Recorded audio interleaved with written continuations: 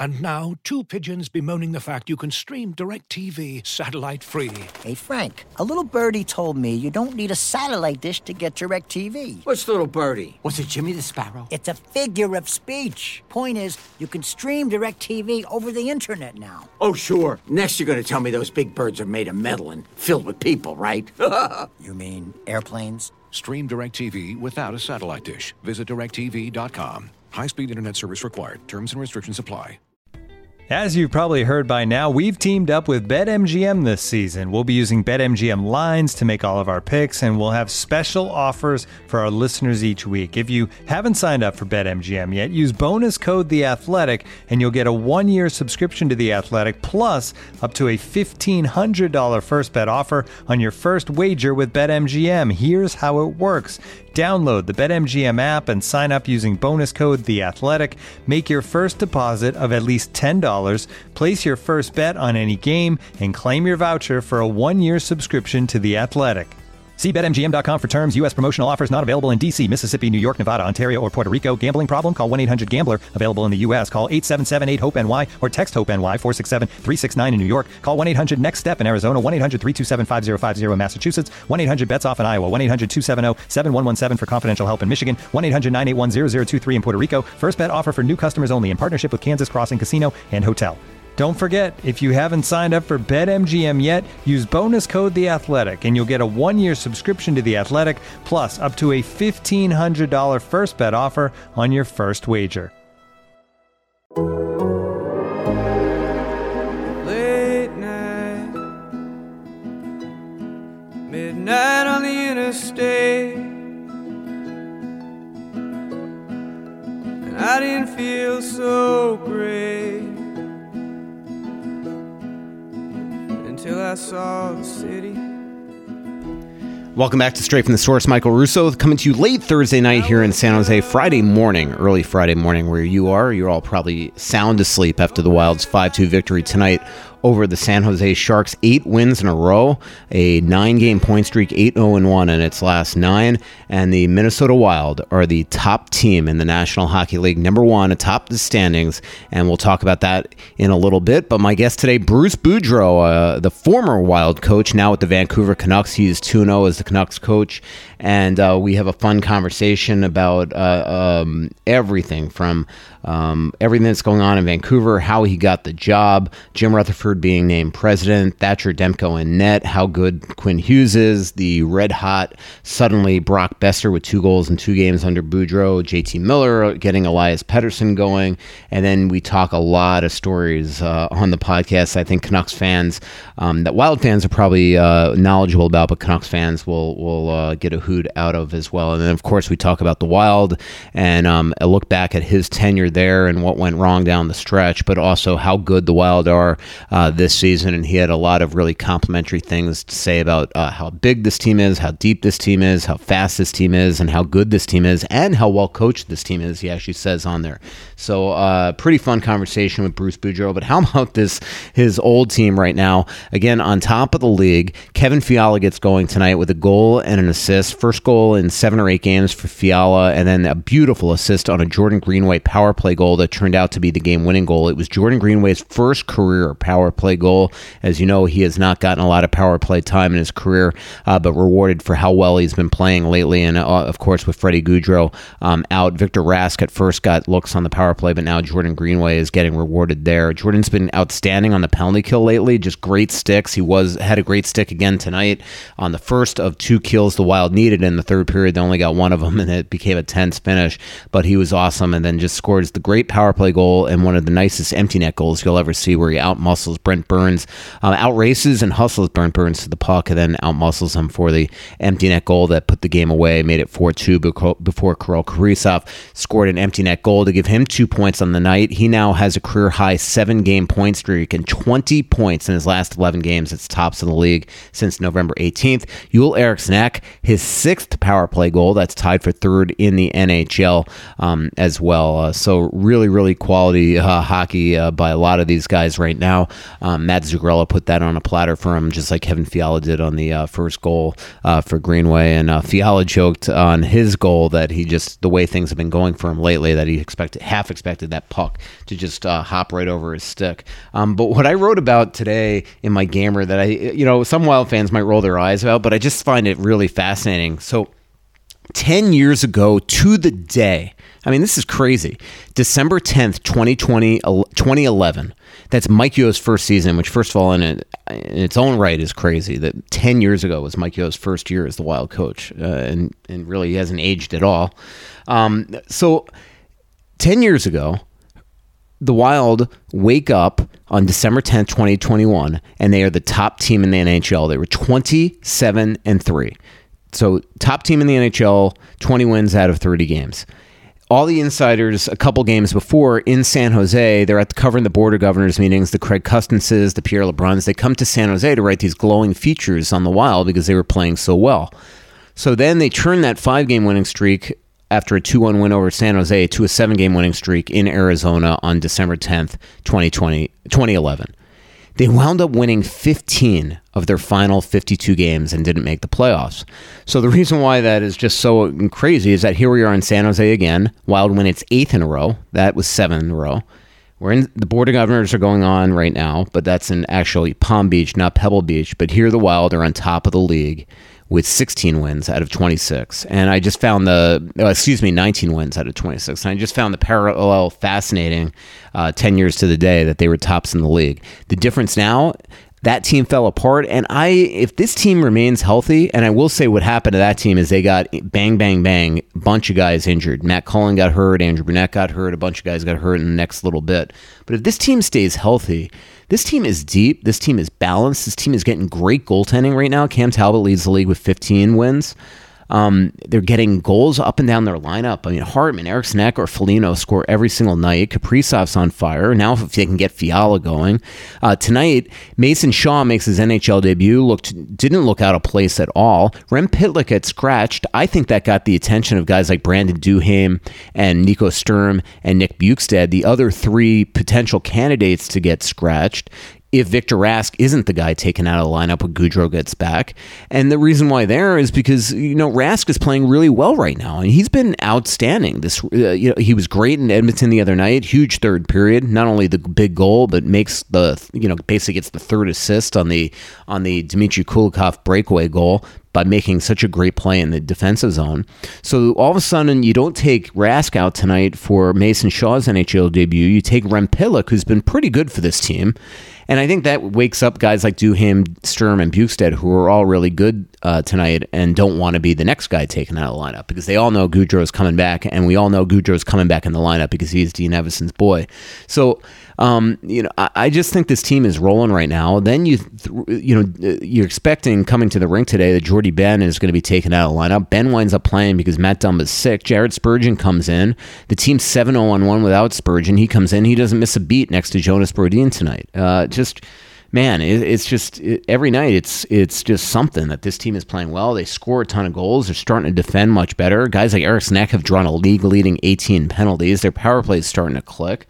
It's just been really impressive stuff. So this team is just so deep and balanced that I don't see them going belly up like that, say, 2011, 2012 Minnesota Wild team that had, the Cody Almonds of the world on the roster and people like that. So I hyperlinked what the Wild roster looked like in 2011 in my game story, so hopefully everybody reads that. Again, really fun conversation with Bruce Boudreau. Really, really honored that he would join me. I just imagine how his head is spinning. Just all of a sudden waking up one day, finding out you're the Vancouver Canucks coach, and getting on a private plane, landing in Vancouver. You're coaching basically your first day in Vancouver. You're coaching your first game. Then you don't have time to breathe. And somehow he gives me an hour today to do another edition of Brusso Radio. He's a returning champion on this podcast. The fans seem to so far love him in Vancouver. The hilarious Bruce, there it is.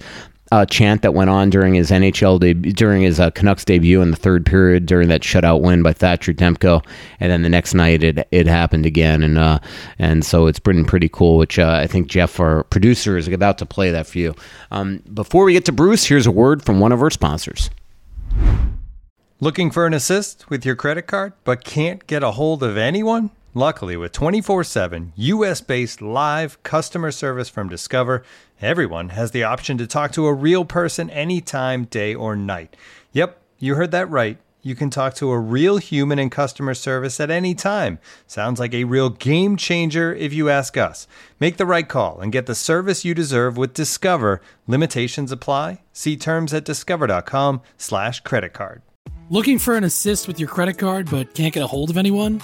Luckily, with 24/7 US-based live customer service from Discover, everyone has the option to talk to a real person anytime, day or night. Yep, you heard that right.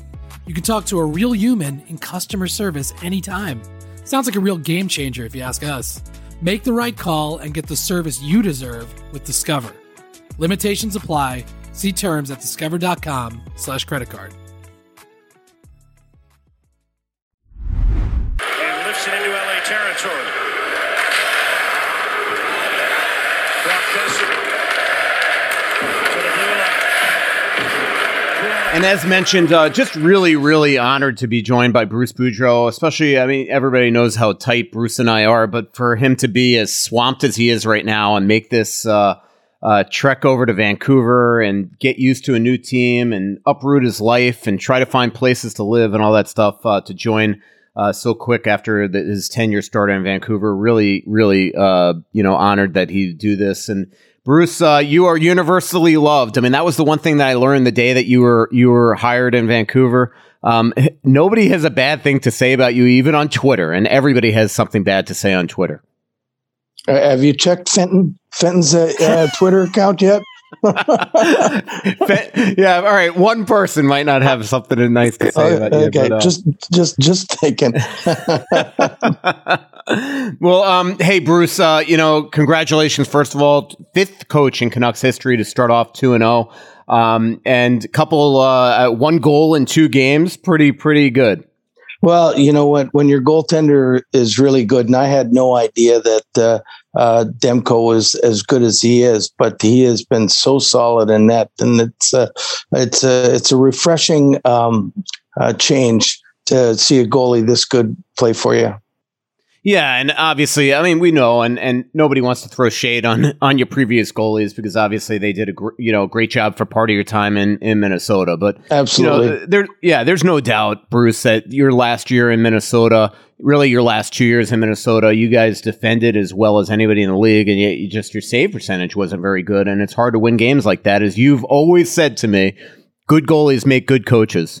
And I believe that for sure. But the one thing that I brought with me, Mike, I think is the ideal that if we play the way we played, we will be successful defensively, and hopefully that continues. Bruce, it was fun watching your first couple press conferences in Minnesota. I watched both your post-game ones and your pre-game one where you were wearing the Blue Ox shirt. Actually, I think that was your practice one in between. Blue Ox, as Canucks fans will learn, Bruce owns a couple of junior teams in the it's the NPHL, right? No, USPHL, yes. Mm. Right. One in Hershey, one in Minnesota. Right. Obviously, Crystal runs the show for these teams, but Brady, your son owns actually a piece of the Hershey team, right? Yeah, he owns a piece of the team. He coaches the team, or one of the 2 coaches that are on the team. And Crystal runs the show like she runs the show at home. So again, this is an edition of Brusso Radio. Brusso Radio was something that I coined when Bruce was in Minnesota, because we used to do these state fair shows, and this year we actually did one remotely, Bruce. And the first ever The Athletic Straight from the Source podcast actually happened from your basement in Woodbury, Minnesota. Wow. Yeah, now that I recall, I remember we did one early. I didn't know it was the first one, but that's great. Yep, first one. So really appreciate you coming back on. Bruce Boudreau, the GIF Meister, as everybody knows on Twitter as well. There's a library of GIFs that Bruce is a part of.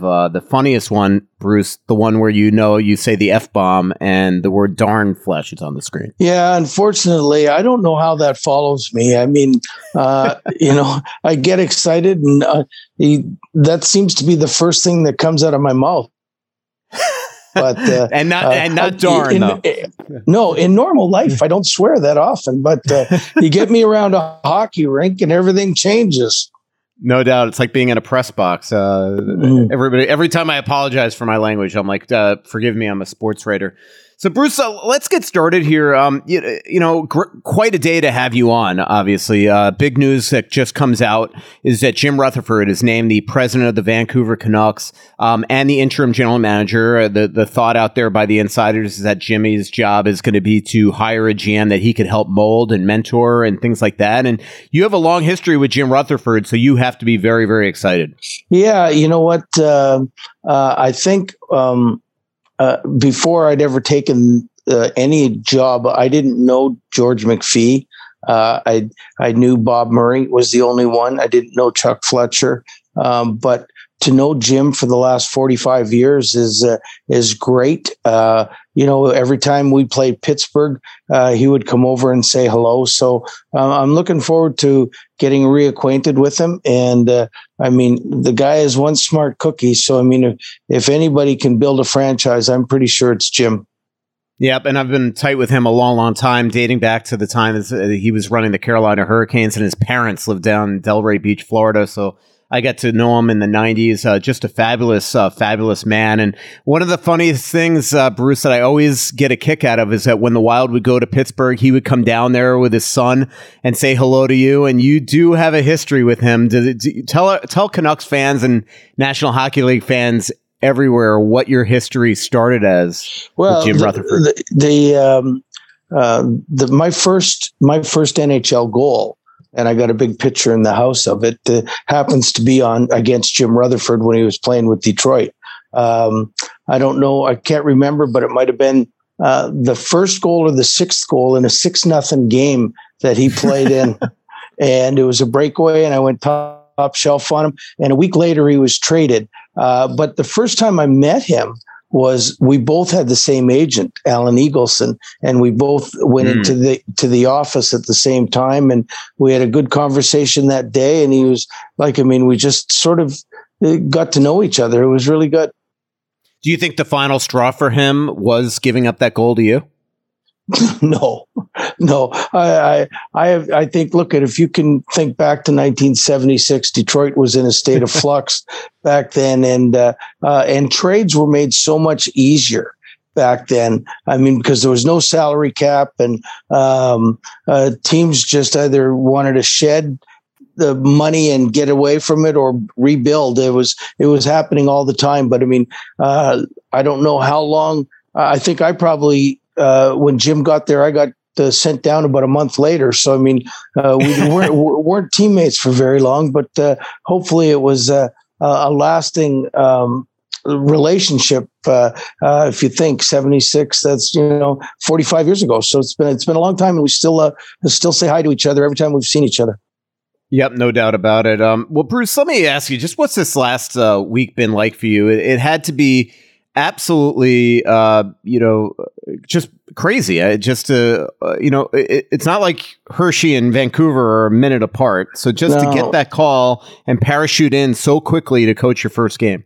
It's been like, I've seen a lot in hockey in all my days, but I was just, doing the NHL Network and coming home, sitting on the couch watching hockey games. And this last week when it happened, I was at a Christmas party on Saturday night, and the owner called me and asked me if I was interested in the job type thing. And I said, absolutely. And he said, okay, I just want to know if you're interested in all of those things, and we'll be in touch after the weekend. And I said, I just went back to the party and said, wow, that was really neat. I just talked to the owner of the Vancouver Canucks. And you never know. You hear rumors and everything about a lot of jobs, but I just went on saying it's always nice to be thought of. Yeah. And then I got a call the next day at about 12 o'clock in the afternoon and said,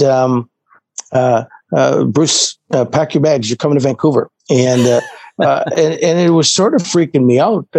I had just got my PCR test to go to Canada because I was packed and ready to go to Russia and with Team Canada.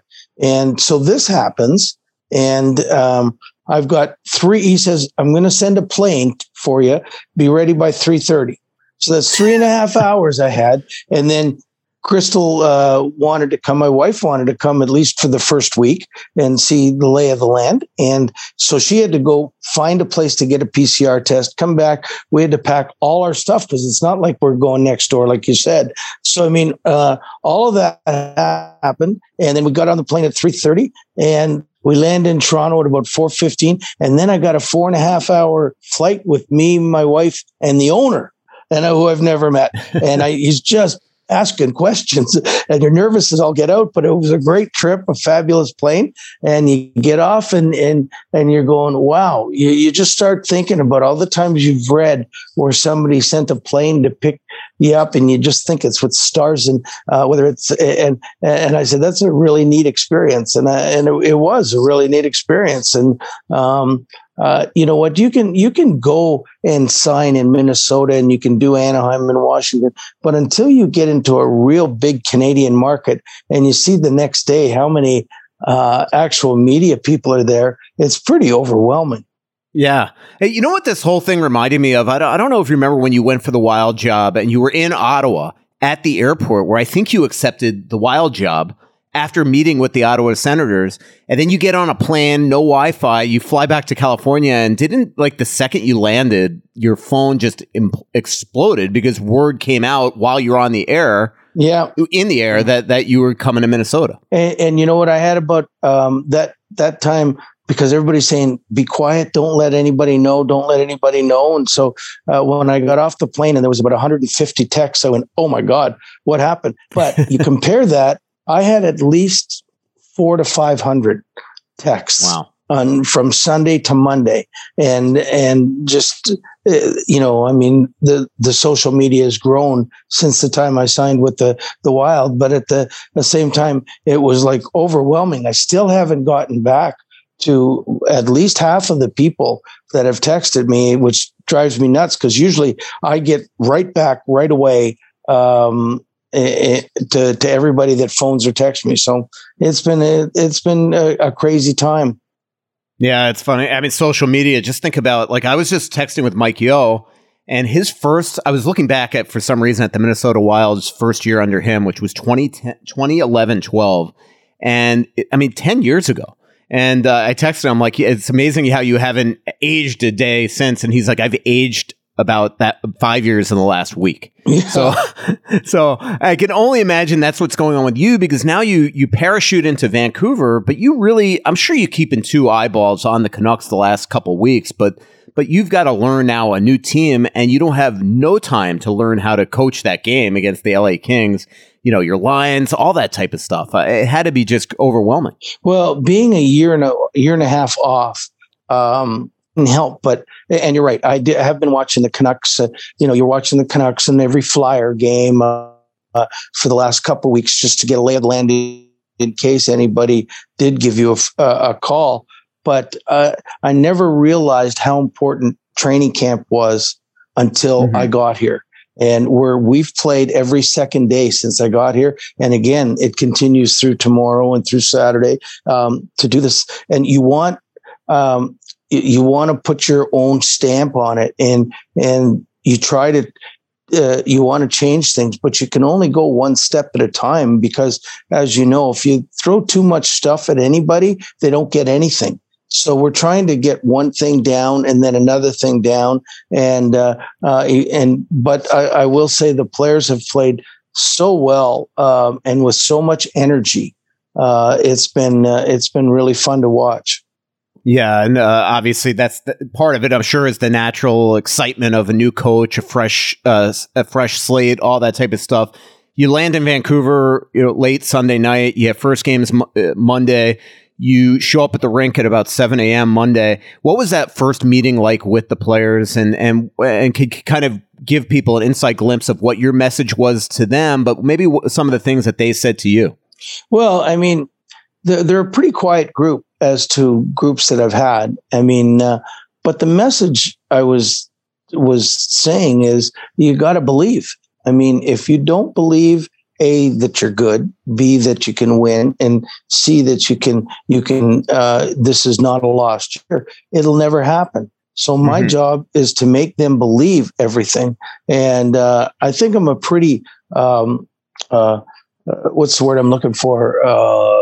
Upbeat, confident, positive type of guy. And so, and I've said this before, when I start talking, I half the time I don't know what's going to come out of my mouth next because it's not prepared.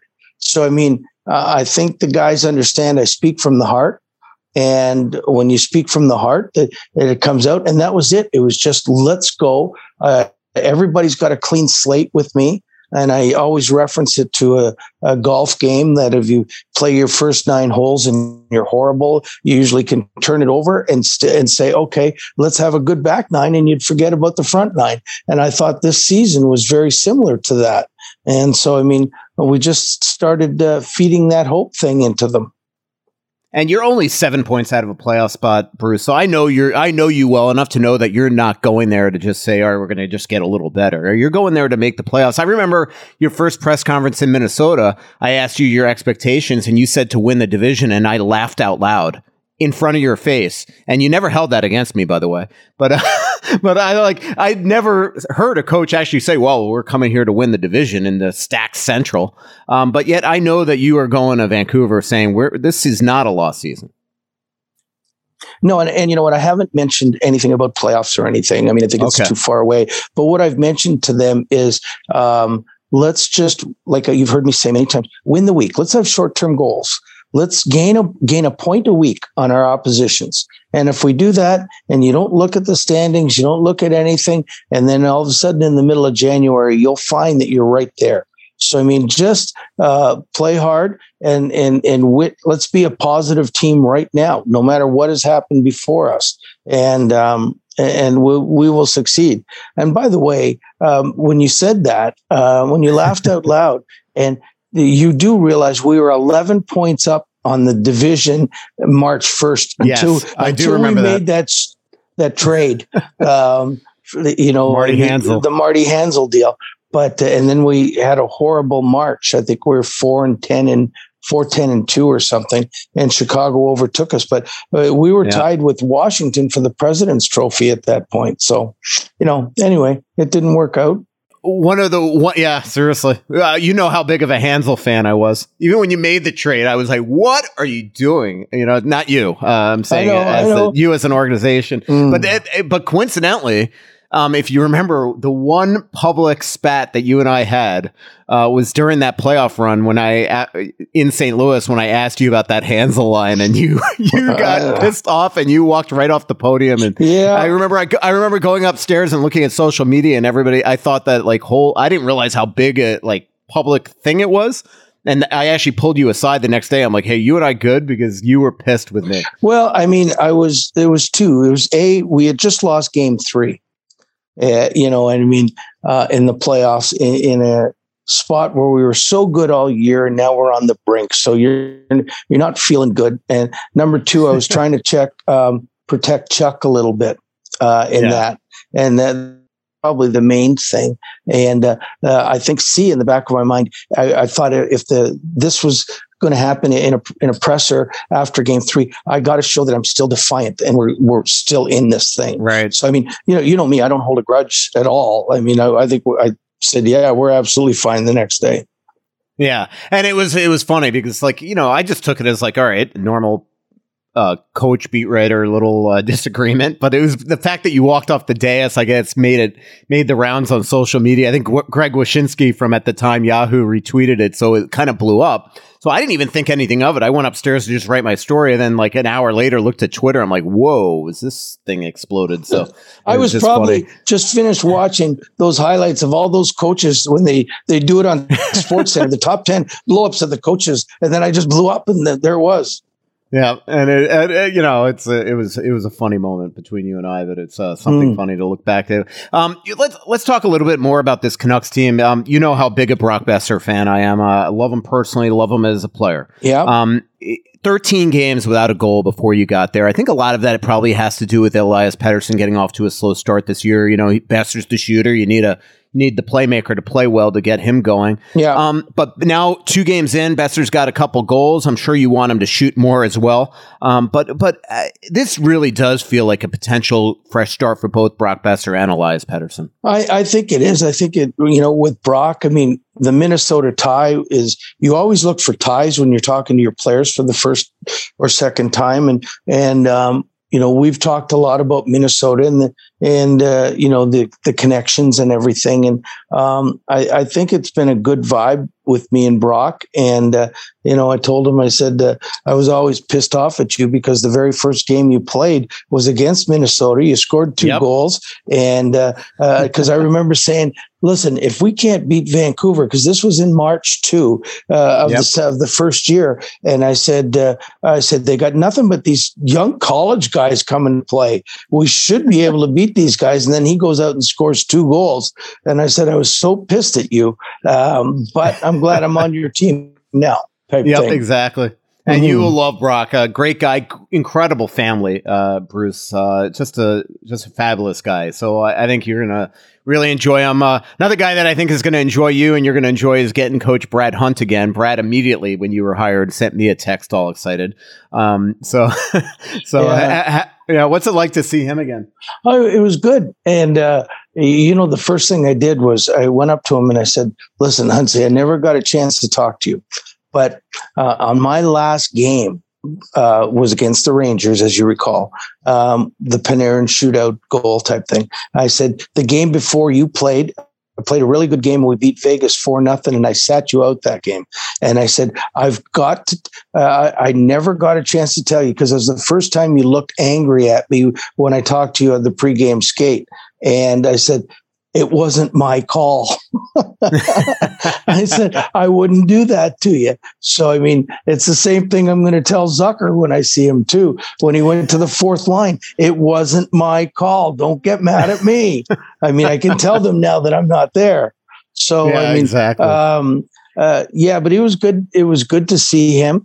We had a good talk. He's always positive. And, he's going to probably make his debut tomorrow with me. Awesome. Again, I mean, as Hamonic went down, as you saw it last night, I mean, since I've been here, played 2 games, we lost 2 of our best defensemen. So, I mean, we'll have to do it by committee again tomorrow. Yeah. I got to tell you, I watched last night's game. Now, I watched it on my phone, so it was not exactly the biggest screen, but Tyler Myers, who I am not the biggest fan of from his days in Winnipeg and Buffalo, I thought he was unbelievable for you last night. Just looked like, in a game where you were shorthanded defenseman. I thought he really was a horse. He was absolutely great. And I thought the same thing. I said, all those times that I thought, we could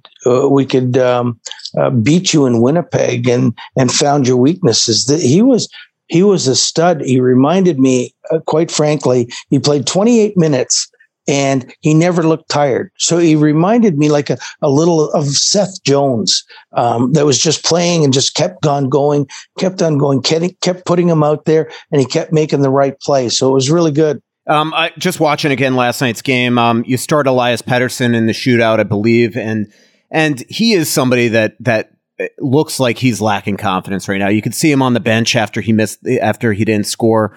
What do you think you have to do to get him going, and what has your conversations been like with him? Because obviously, to me, the Canucks can go as far as Elias can take you. Yeah, you know what I mean. His confidence is a little low. I've had a couple individual meetings with him already, and I think we're both on the same page of everything. And I do believe that once he gets that first goal, then I think he'll be fine. I mean, it's a lot of it is chemistry, and I'm trying to put the lines together where there's some chemistry, but sometimes the depth of all of it isn't there yet. So, I mean, sometimes he gets, he's playing with a young kid and Pods or whatever his name is. Podkolzin and Connor Garland. And I mean, maybe they are not the best fits for him, but they're the fits that he has right now that we've been successful with. So we're going to stay that way until it's deemed that we have to change. But you can see he's got the talent. I mean, I told him and Brock both, I said, you guys got to shoot, man. Just shoot the puck. And I mean, and you shoot the puck 10 times at the net, you're going to score at least one goal. And both of them are still trying to be too pretty with everything. But I think once they get down to and just realizing what they are and who they are, then I think they'll get out of their droughts. One horse via Bruce is JT Miller. I mean, this guy has had a great start to his season. He's somebody that I know Wild fans are clamoring for. Yeah, they ain't going to get him. You don't want to coach Kevin Fiala a second time? No, I wouldn't have a problem coaching Kevin Fiala because at the end it was really good between me and him. But I didn't realize how good this JT Miller is what I'm saying. I mean, he can do it all, and he's got a heart that is very, very competitive. And I find that a really good trait in a player. So, I mean, he can be a little bit, I wouldn't say coarse, but I mean, rough, but it's only because he wants to win so bad. And I never hold that against a player ever. There was a funny question from a Canucks fan. I got to find it, but somebody asked at the end, I got to find the question. It was about JT Miller and you.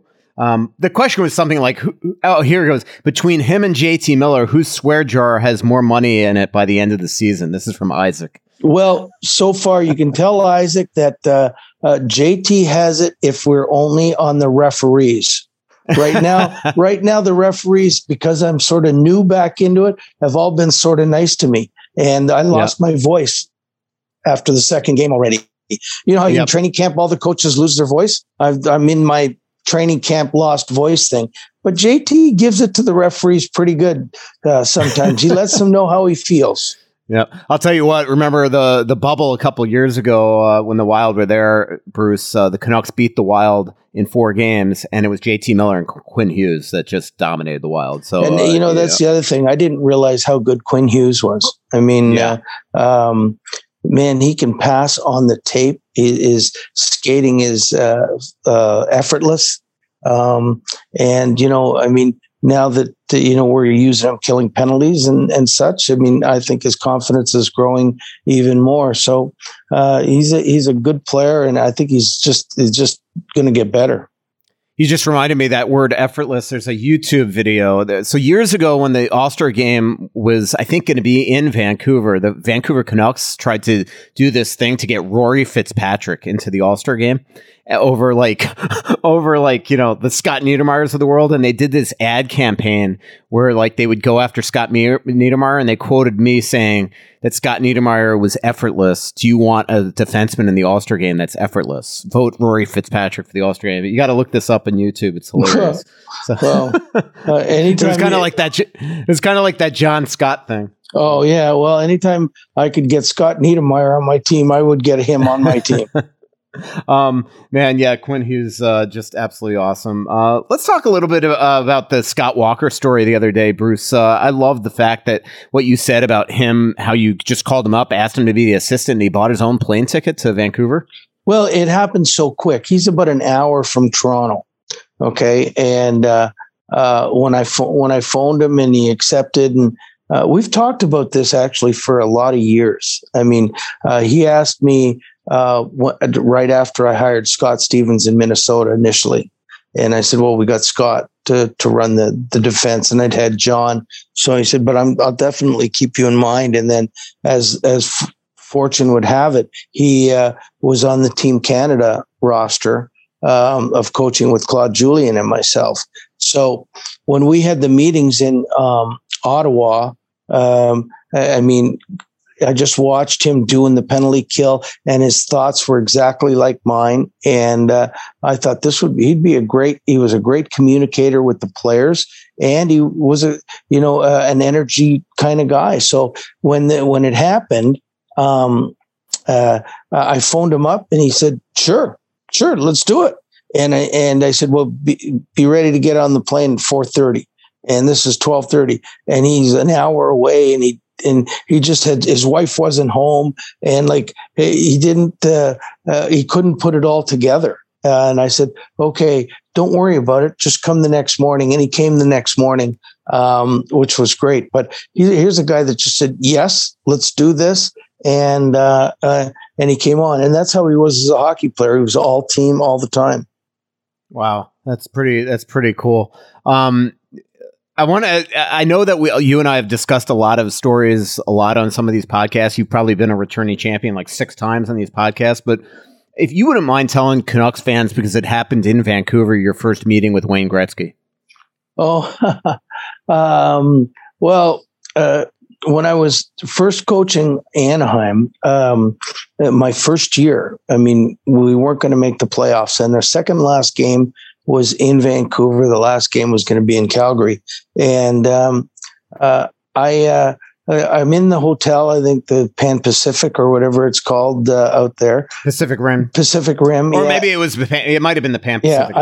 And anyway, so I mean, I get a call, and it's Wayne Gretzky, and he says, hey, Bruce, he says, it's me. I'm here with Gord Miller and the secretary to Prime Minister Trudeau. Would you come over for a drink? I started laughing, and I said, Wayne, let me get back to you in 5 minutes here, okay? And so I phoned my wife, and I says, hey, Chris, Wayne Gretzky just called me to come over for a drink. Should I go over? And she, you think I threw F-bombs out? Said, are you an idiot? Like, yes, of course. Because I was worried about having a drink the night before a game. And that was the only thing going through my head. So I phoned Wayne back, and I says, yeah, I went over there. We had a great night. And so we play in Vancouver the next day. And I'm telling all the guys, hey, I just met I just saw Wayne Gretzky, blah, blah, blah, blah, blah. And, I mean, it's not like we had we didn't have any superstars on our team when you've got Teemu Selanne and Saku Koivu and Getzlaf and Perry and all of these guys. And so they said, yeah, ho hum, we've all done it before. And then after the game, we win the game in Vancouver, and I'm on the plane, and I get a text, and it says, hey, Bruce, it's Wayne. He says, had such a good time last night. I'm going to Edmonton. I'll see you in Edmonton.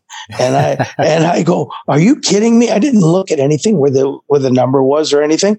And I just went to the back like a little kid. And I said, you're not going to believe this, guys, but Wayne Gretzky's coming to Edmonton, and we're going to go out for dinner tomorrow night. And they all laugh. Yeah. Get to the front of the plane, you idiot. And so I go to the front, and then I'll get another text. And it says, hey, Bruce, it's Wayne. And I've been thinking, I had such a good time. I am coming on the plane with you guys tonight. So just hold off for a bit. And I went, oh my God. And I went to the back of the plane, and all the guys are laughing their butts off. And when I come back to tell them, because it was Teemu, he was doing all this texting to me, and they were laughing, making a big joke of it. So Wayne never texted me at all, but I thought it was hilarious as how big a fan I am of his. So it was really good. Yeah.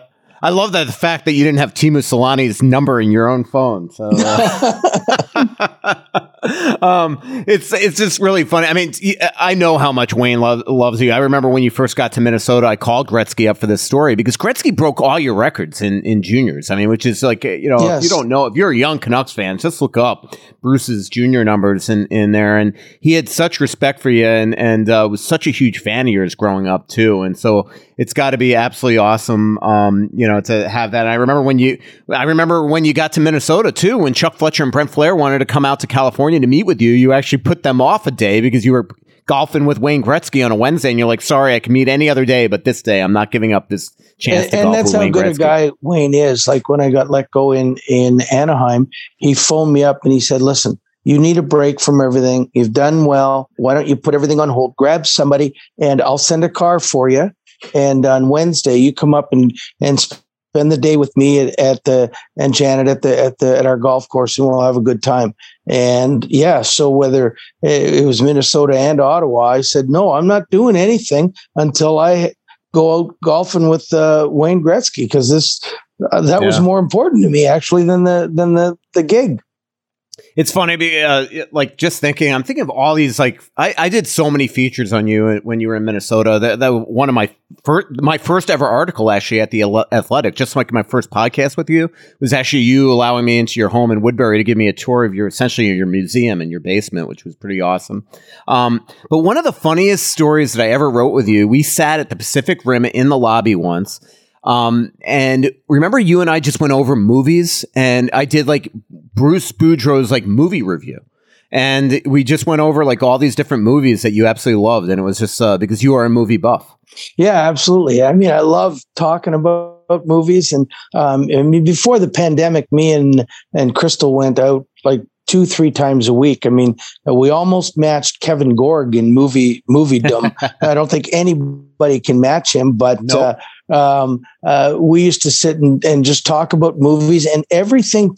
It's funny how when you're talking to somebody, everything seems to be a movie reference to me, and where I've seen it in a movie, whether it's a heartwarming emotional scene or a Seinfeldism, one of these things always comes up. And as a matter of fact, I can't tell you, but I'm going to be using one of those movie themes in my tomorrow with the team. So and it's pretty funny. So I'm going to use it tomorrow. Yeah, for those Vancouver fans that might be listening, Kevin Gorg is the Wild's sideline reporter for Bally Sports North. And actually, you mentioned Seinfeld. One of the little spats you had with Gorg once was at Madison Square Garden. You were a little on edge from a loss the night before. It was the second of back-to-back pregame availability. And Gorg starts off his the interview with us, the scrum, by saying, "Happy Festivus, Bruce," and you didn't even grin. You were not. No. There's certain things at certain times hit people the wrong way, you know? Yeah.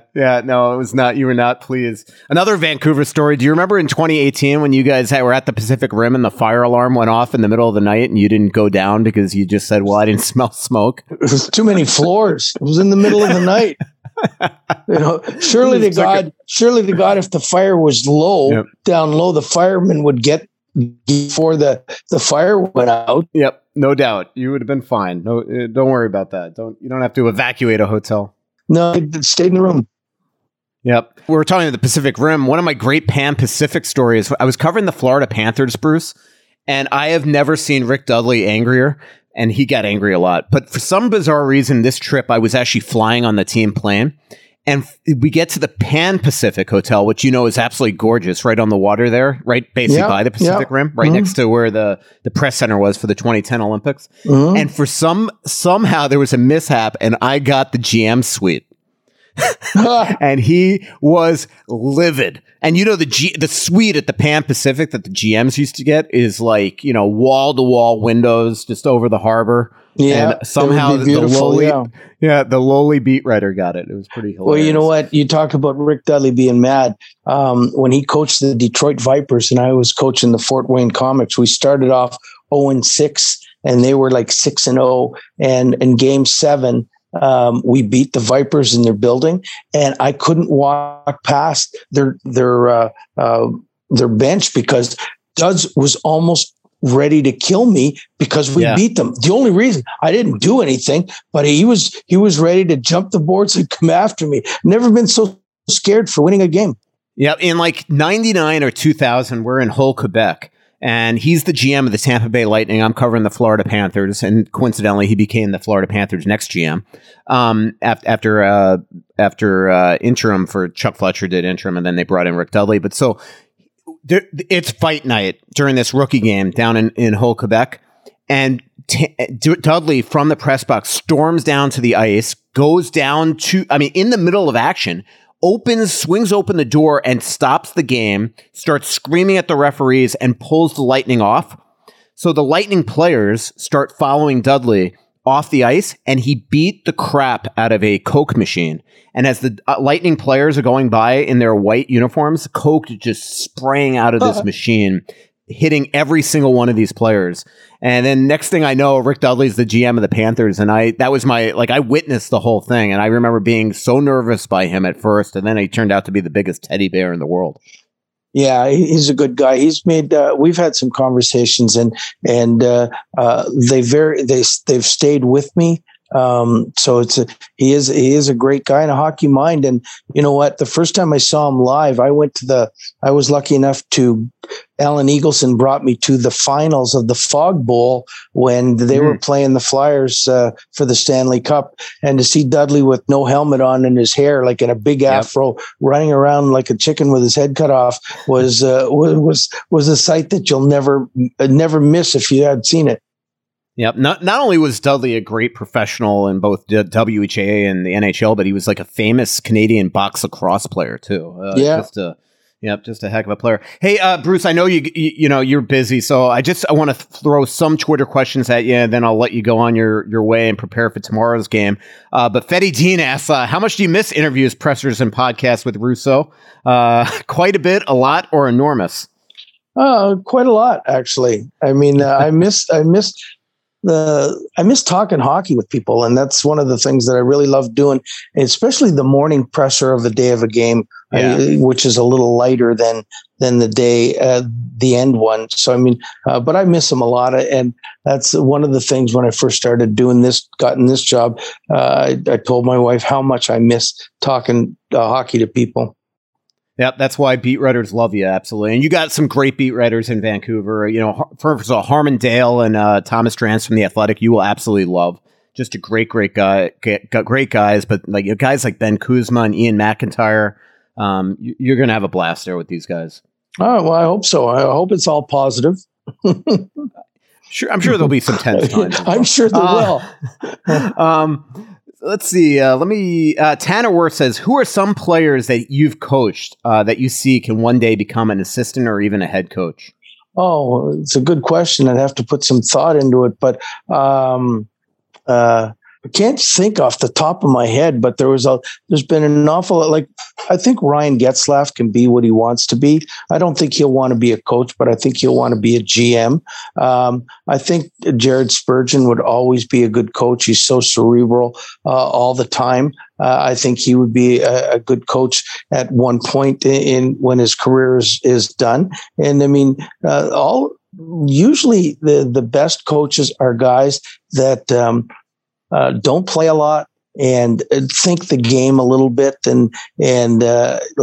There's been so many. If I went home and looked at my rosters, and then I'd be able to think it. But I do think Spurge, if he wants to be a coach, could be a really good coach. I wrote the other day, one guy I think could be a coach is Marcus Foligno. I just love the way the way he talks about even Jordan Greenway. Sometimes you just, he diagnoses him really, really perfectly. And his passion is out there. I mean, he can't hide that passion, and that makes it really good for players. Love that. A couple more questions for you, Bruce. Thomas asked your favorite movie of 2021. Yeah. See, I haven't even seen any movies because of the pandemic. What have I watched? I'm a Chicago PD. I watch it 20 times a day. It's on all the time. Chicago PD, Chicago Med, Chicago Fire. Yeah. Those are the shows that I've seen. The Netflix series that is coming out, I'm trying to think. I've seen, once my son told me about it, I watched all 3 series, all 10 episodes, at least 3 times each. And it just escapes me right now, but it was great.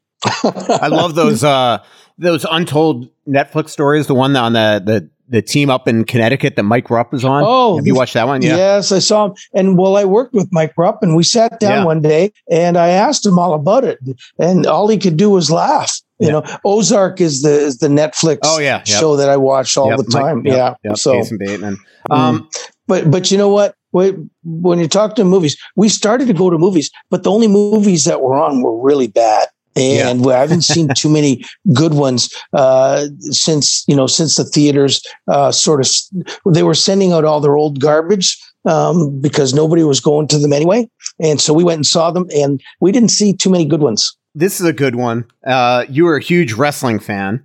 Who's your favorite wrestler? This is from Kevin KG. Owens. Kevin Owens. Yes. I mean, me and Jackie Redmond from the NHL Network We go back and forth and talk about him all the time because she does streaming interviews with all the wrestlers on Monday Night Raw. A lot of questions from Canucks fans. Favorite memory of being in Slapshot? The favorite memory would probably be watching the dailies one night with George Roy Hill and Paul Newman, the dailies being of what was shot that day, and Paul Newman saying he thought Slapshot would be a really big movie. Wow.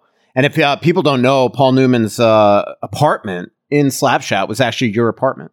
Yeah, it was. And I mean, the quick story behind that is the director came into the dressing room one day and said, listen, we need a scene in an apartment right now. Who's got the sloppiest, messiest, dirtiest looking apartment? And everybody stood up and pointed to me, which wasn't really flattering at the time, but it probably was. I was 21 years old, first time living on my own, wasn't very good at cleaning. Yeah. Here's a good one from Isaac. Seeing how successful you've been, who was your coaching role model and shaped your approach when it comes to the game? Well, I think that it's a combination. I mean, have some really good coaches that have different.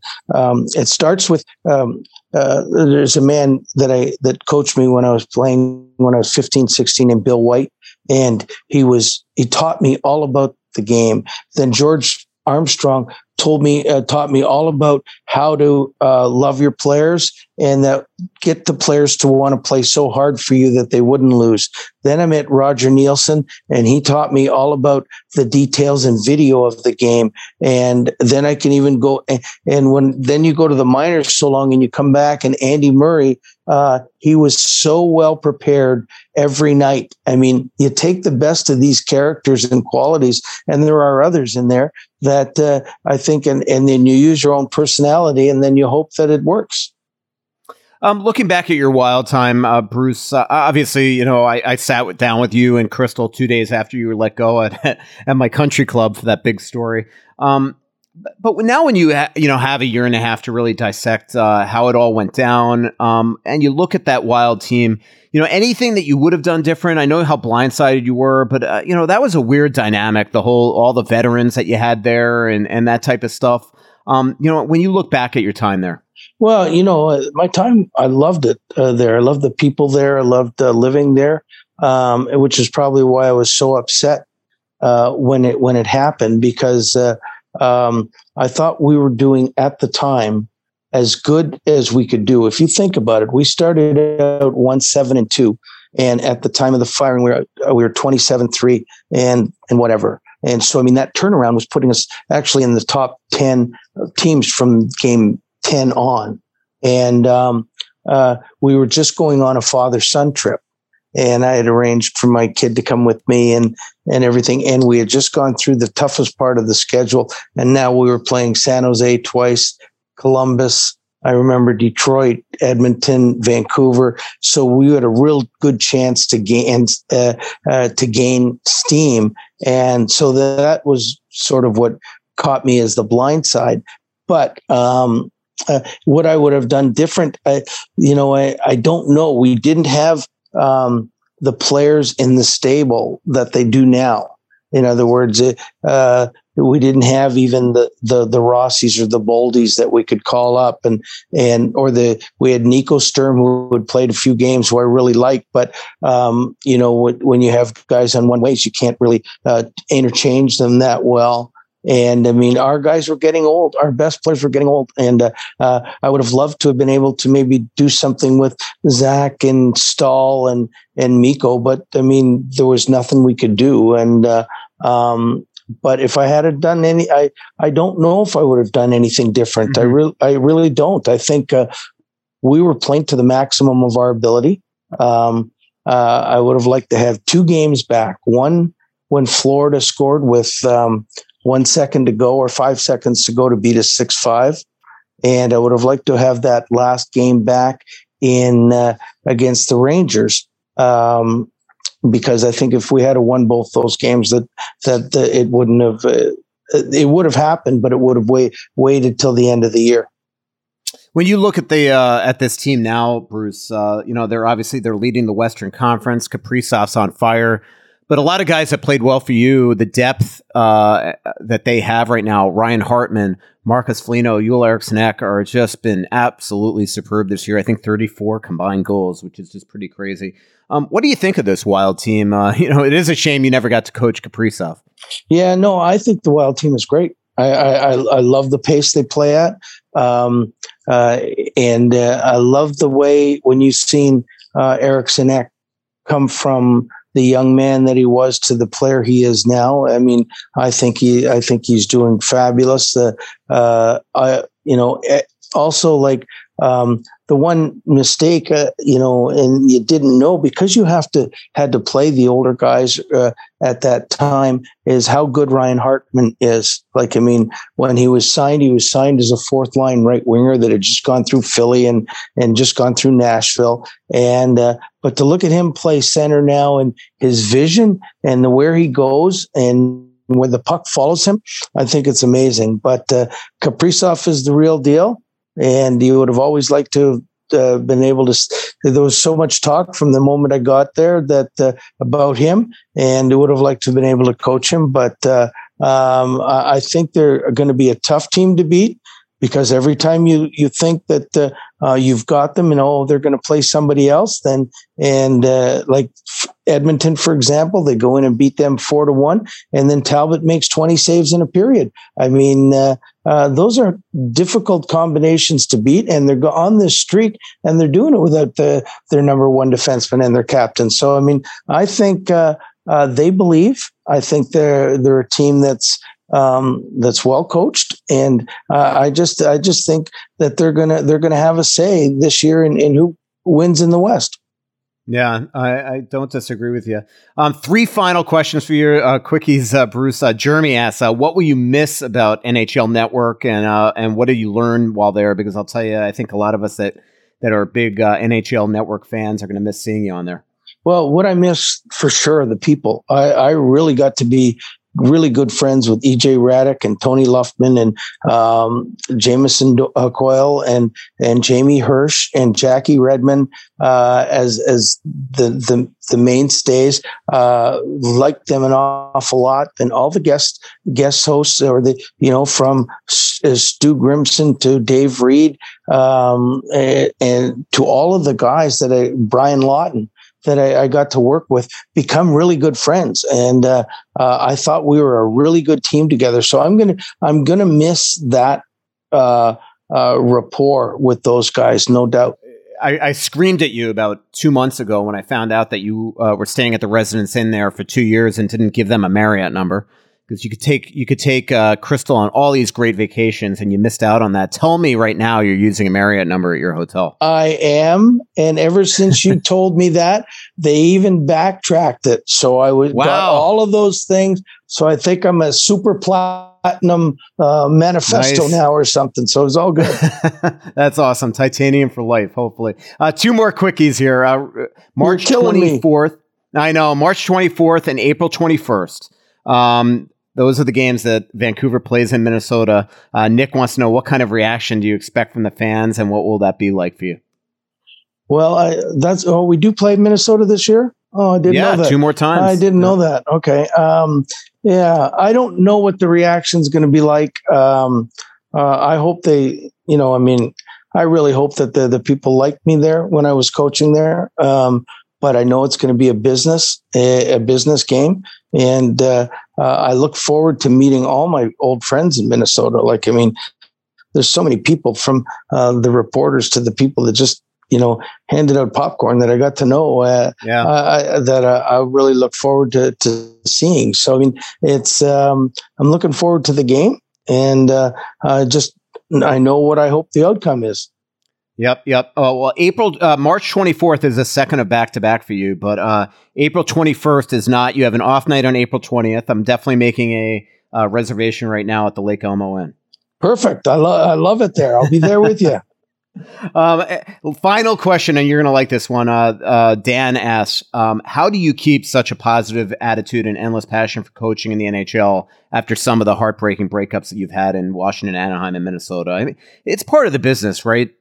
Yeah, Bruce, you know, I mean, you're hired hurts. to be fired. Yeah. I mean, it hurts. There's no doubt about it. But I mean, you got to move on.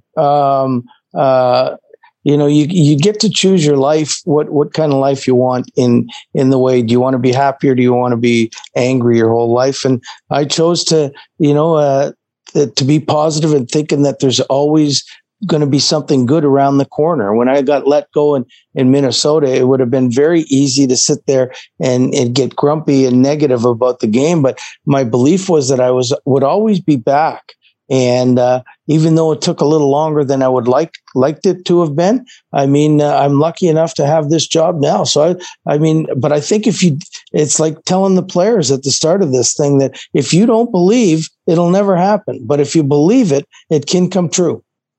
Yeah, I as I've told you for a long time, I thought you'd be right out of the bullpen at some point, and just really excited for you, Bruce. I think you're going to do a great job there in Vancouver. I actually like the team a lot. I thought when the Wild went up to Vancouver about a month ago, and I think the Canucks lost 3-2, I thought it was one of the best games that I've seen all season long. I mean, it was a hard, intense game. The Canucks worked really hard. Could have easily had won that game, and I think you got a heck of a roster to coach.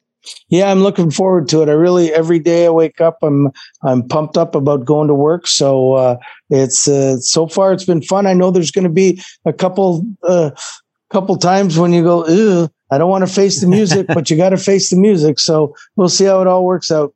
Yep, a lot larger media contingent there in Vancouver than in Minnesota, but you'll have fun. And yeah, Bruce, I'm recording this podcast from San Jose, literally right next door to the Zoom headquarters. So far, the Zoom worked out perfectly. So maybe it's because I'm so close. So I hope it is. Whatever the reason, there was no interruption. Yeah, exactly. I think Jeff, though, our producer, is going to probably have a little work to do. But hey, Bruce, really appreciate it. Lots of luck tomorrow night. 2-0 right now in your Canucks tenure. Really, really happy for you. I appreciate it, Mike, and look forward to seeing you soon. And I hope you have a good plane ride home. Yeah, I know. I almost came and visited you yesterday, play the Bruins. I got stuck in Vancouver for several hours. But hey, thanks a lot, Bruce. And that is Bruce Boudreau. And here's a word from one of our sponsors.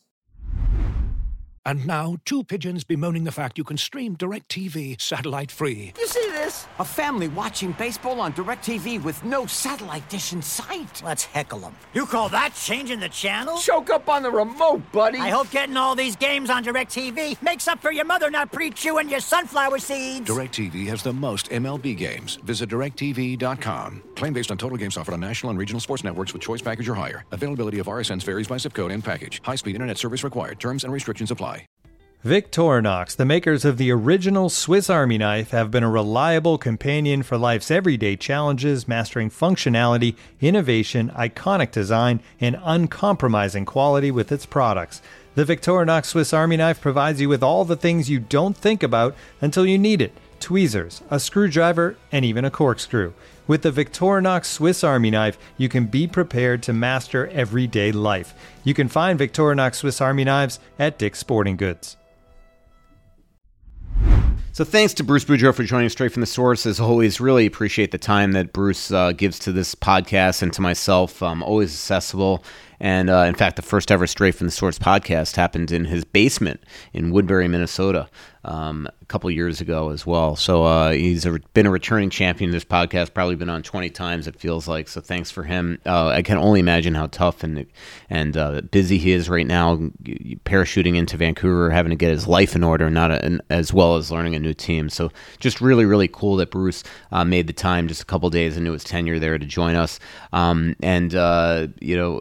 I'll tell you what, his old team continues to play well. The Wild, as you know, play the Sharks tonight. Then they go and they complete the road trip in Los Angeles on Saturday night and in Vegas on Sunday night. The LA game will be interesting because the Wild, they're not practicing on Friday and they're not having a morning skate Saturday because of the Clippers game. So that'll be sort of a day and a half of them not on the ice, and that usually means for some interesting first couple minutes of a game like that. Then they end in Vegas on Sunday, and Freddie Gaudreau should be joining the team, I would think, for that game, not the LA game. That would be my guess, because he gets tested Thursday, and as long as he's negative, then he will be allowed to practice skate Friday and Saturday. But with the team not skating Friday and Saturday, it makes sense for him to just stay home home and join the team in Vegas on Sunday. And then they'd probably, as long as there's no injuries, the next couple games, send Mason Shaw back to Iowa. Then the Wild return home and play two of the top teams in the Eastern Conference on a 3-game homestand. Bookends, the Carolina Hurricanes and the Florida Panthers, and they are sandwiching the Buffalo Sabres, who's right in between there. The Wild usually play well against the Sabres, but it'll be interesting to watch them play Carolina and Florida at home. Then they go to Dallas for a one-off, and then before the holiday break, they end against the Detroit Red Wings. Then they'll take a mandatory 3 days off. They can't practice, can't skate the morning of December 27th. Then they'll get on a plane, go to Winnipeg, and have a morning skate there, and re-embark the schedule before an awesome Winter Classic on January 1st at Target Field. I'll be telling you a lot more about the Winter Classic here in the next couple weeks as well on the podcast, and we got some really cool podcasts lined up for the Winter Classic as well. As you know, podcasts galore throughout our platform. The Athletic Hockey Show publishes 4 times a week on Monday. Ian Mendez and Haley Salvinen recap the weekend that was in the NHL, and they welcome Charlie O'Connor from the Athletic Philadelphia as the Flyers made that coaching change, bringing in Mike Yeo on an interim basis and firing Alain Vigneault and Michel Therrien.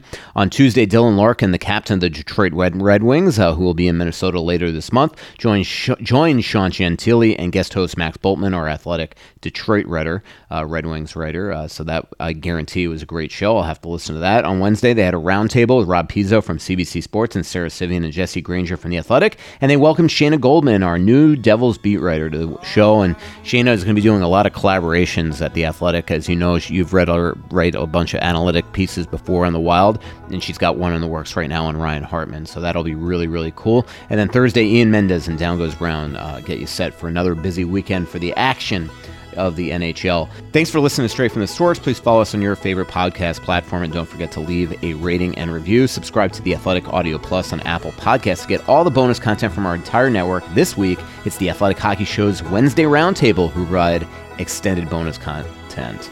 Start with a 30-day free trial, then just 99 cents a month after that. And right now, get an annual subscription to The Athletic for just $3.99 a month when you visit theathletic.com/straightfromthesource. Thanks, everybody. Talk to you next week.